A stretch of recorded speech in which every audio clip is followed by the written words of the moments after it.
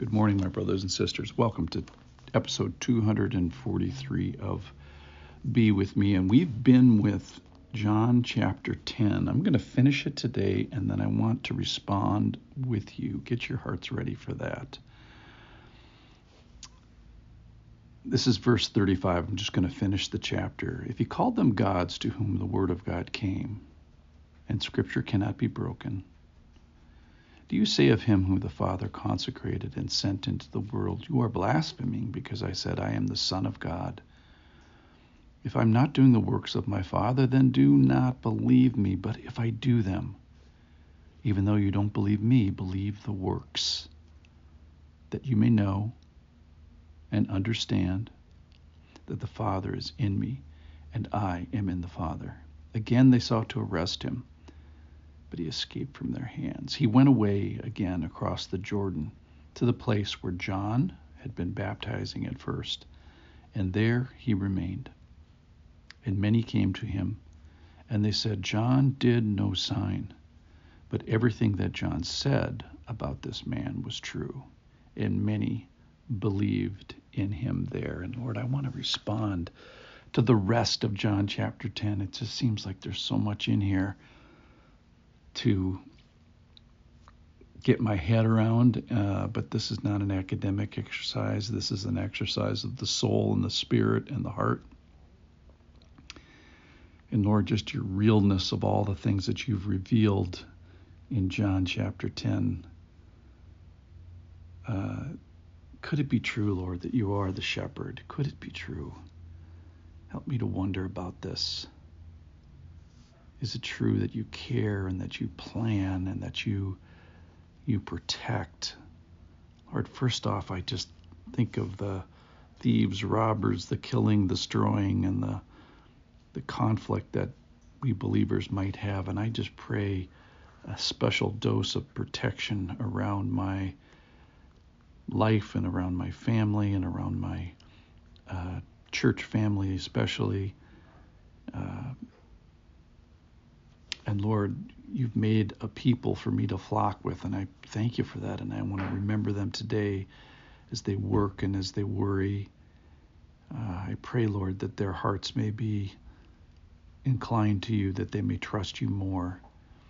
I pray, Lord, that you would help them in the battles that they have today, whether that be mental battles, soul battles, physical battles. I pray, Lord, for their purity of body, their purity of their tongues. Help them with their self-control, with their work ethics. Help them be wise in their dealings with people, wise in their finances.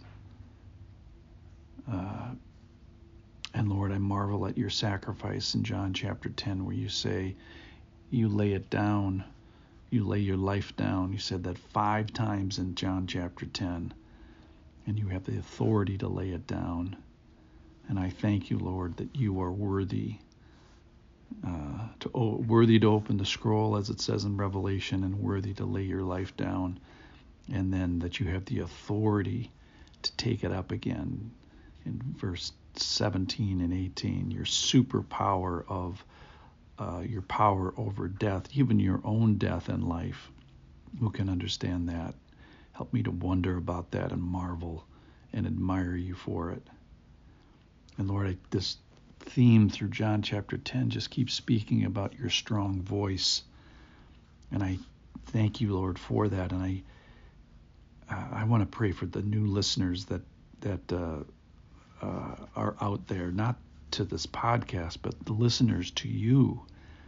May your voice speak strongly to them. May your voice be loud and clear and kind where it needs to be kind, and not kind when it needs to be not kind. And I thank you, Lord, in John chapter 10 about the place that it took place in Jerusalem and the colonnade of Solomon, and the real place and real time and the reality of the seasons and the people, and that you are a real historical person. In fact, you even made history. And I just thank you, Lord, for the passage in verse 28, that no one will snatch them out of my hand. And then 29, no one will snatch them out of the Father's hand.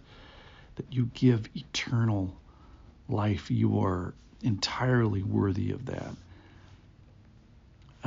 Help me to get my hand around just eternal life and build my house right there, put a stake in the ground, both with whether an old person or a young person. I pray, Lord, that we can have a view of eternity in our hearts that would affect us and help us and sober us for this day.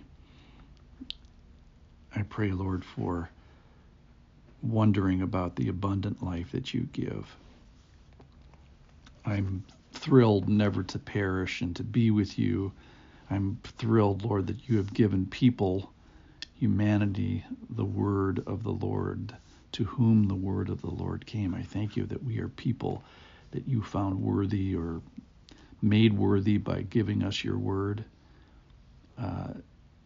May it be an authoritative part of our lives, and may we wonder too and enjoy it and appreciate it. And Lord, in verse 35, you said we are gods with little g, in that we have received the word, which is special, but we also have received the ability to use your authority and to judge, and help us to be careful with this. I pray for our new leaders in our country, president and vice president and new senators, as this podcast is given in the wake of an election. And Lord, I continue to marvel at your election and its relationship to choice and agency. Help me to understand that and respond faithfully. Lord, you say that you have the power to save. In verse 9, I am the door, and if anyone enters by me, he will be saved. And I pray, Lord, for the people that are on the cusp of that here today. So, Lord, as I finish John chapter 10, there's so much in there. You are the good shepherd. Help me to respond and to admire and to be in awe and not make this an academic exercise, but to make this a revelation of yourself, of who you are, who you want to be, who you want to expose yourself to be in my life. I pray for my brothers and sisters today, Lord. May you be near them. May your voice speak. May you be with them today. Amen.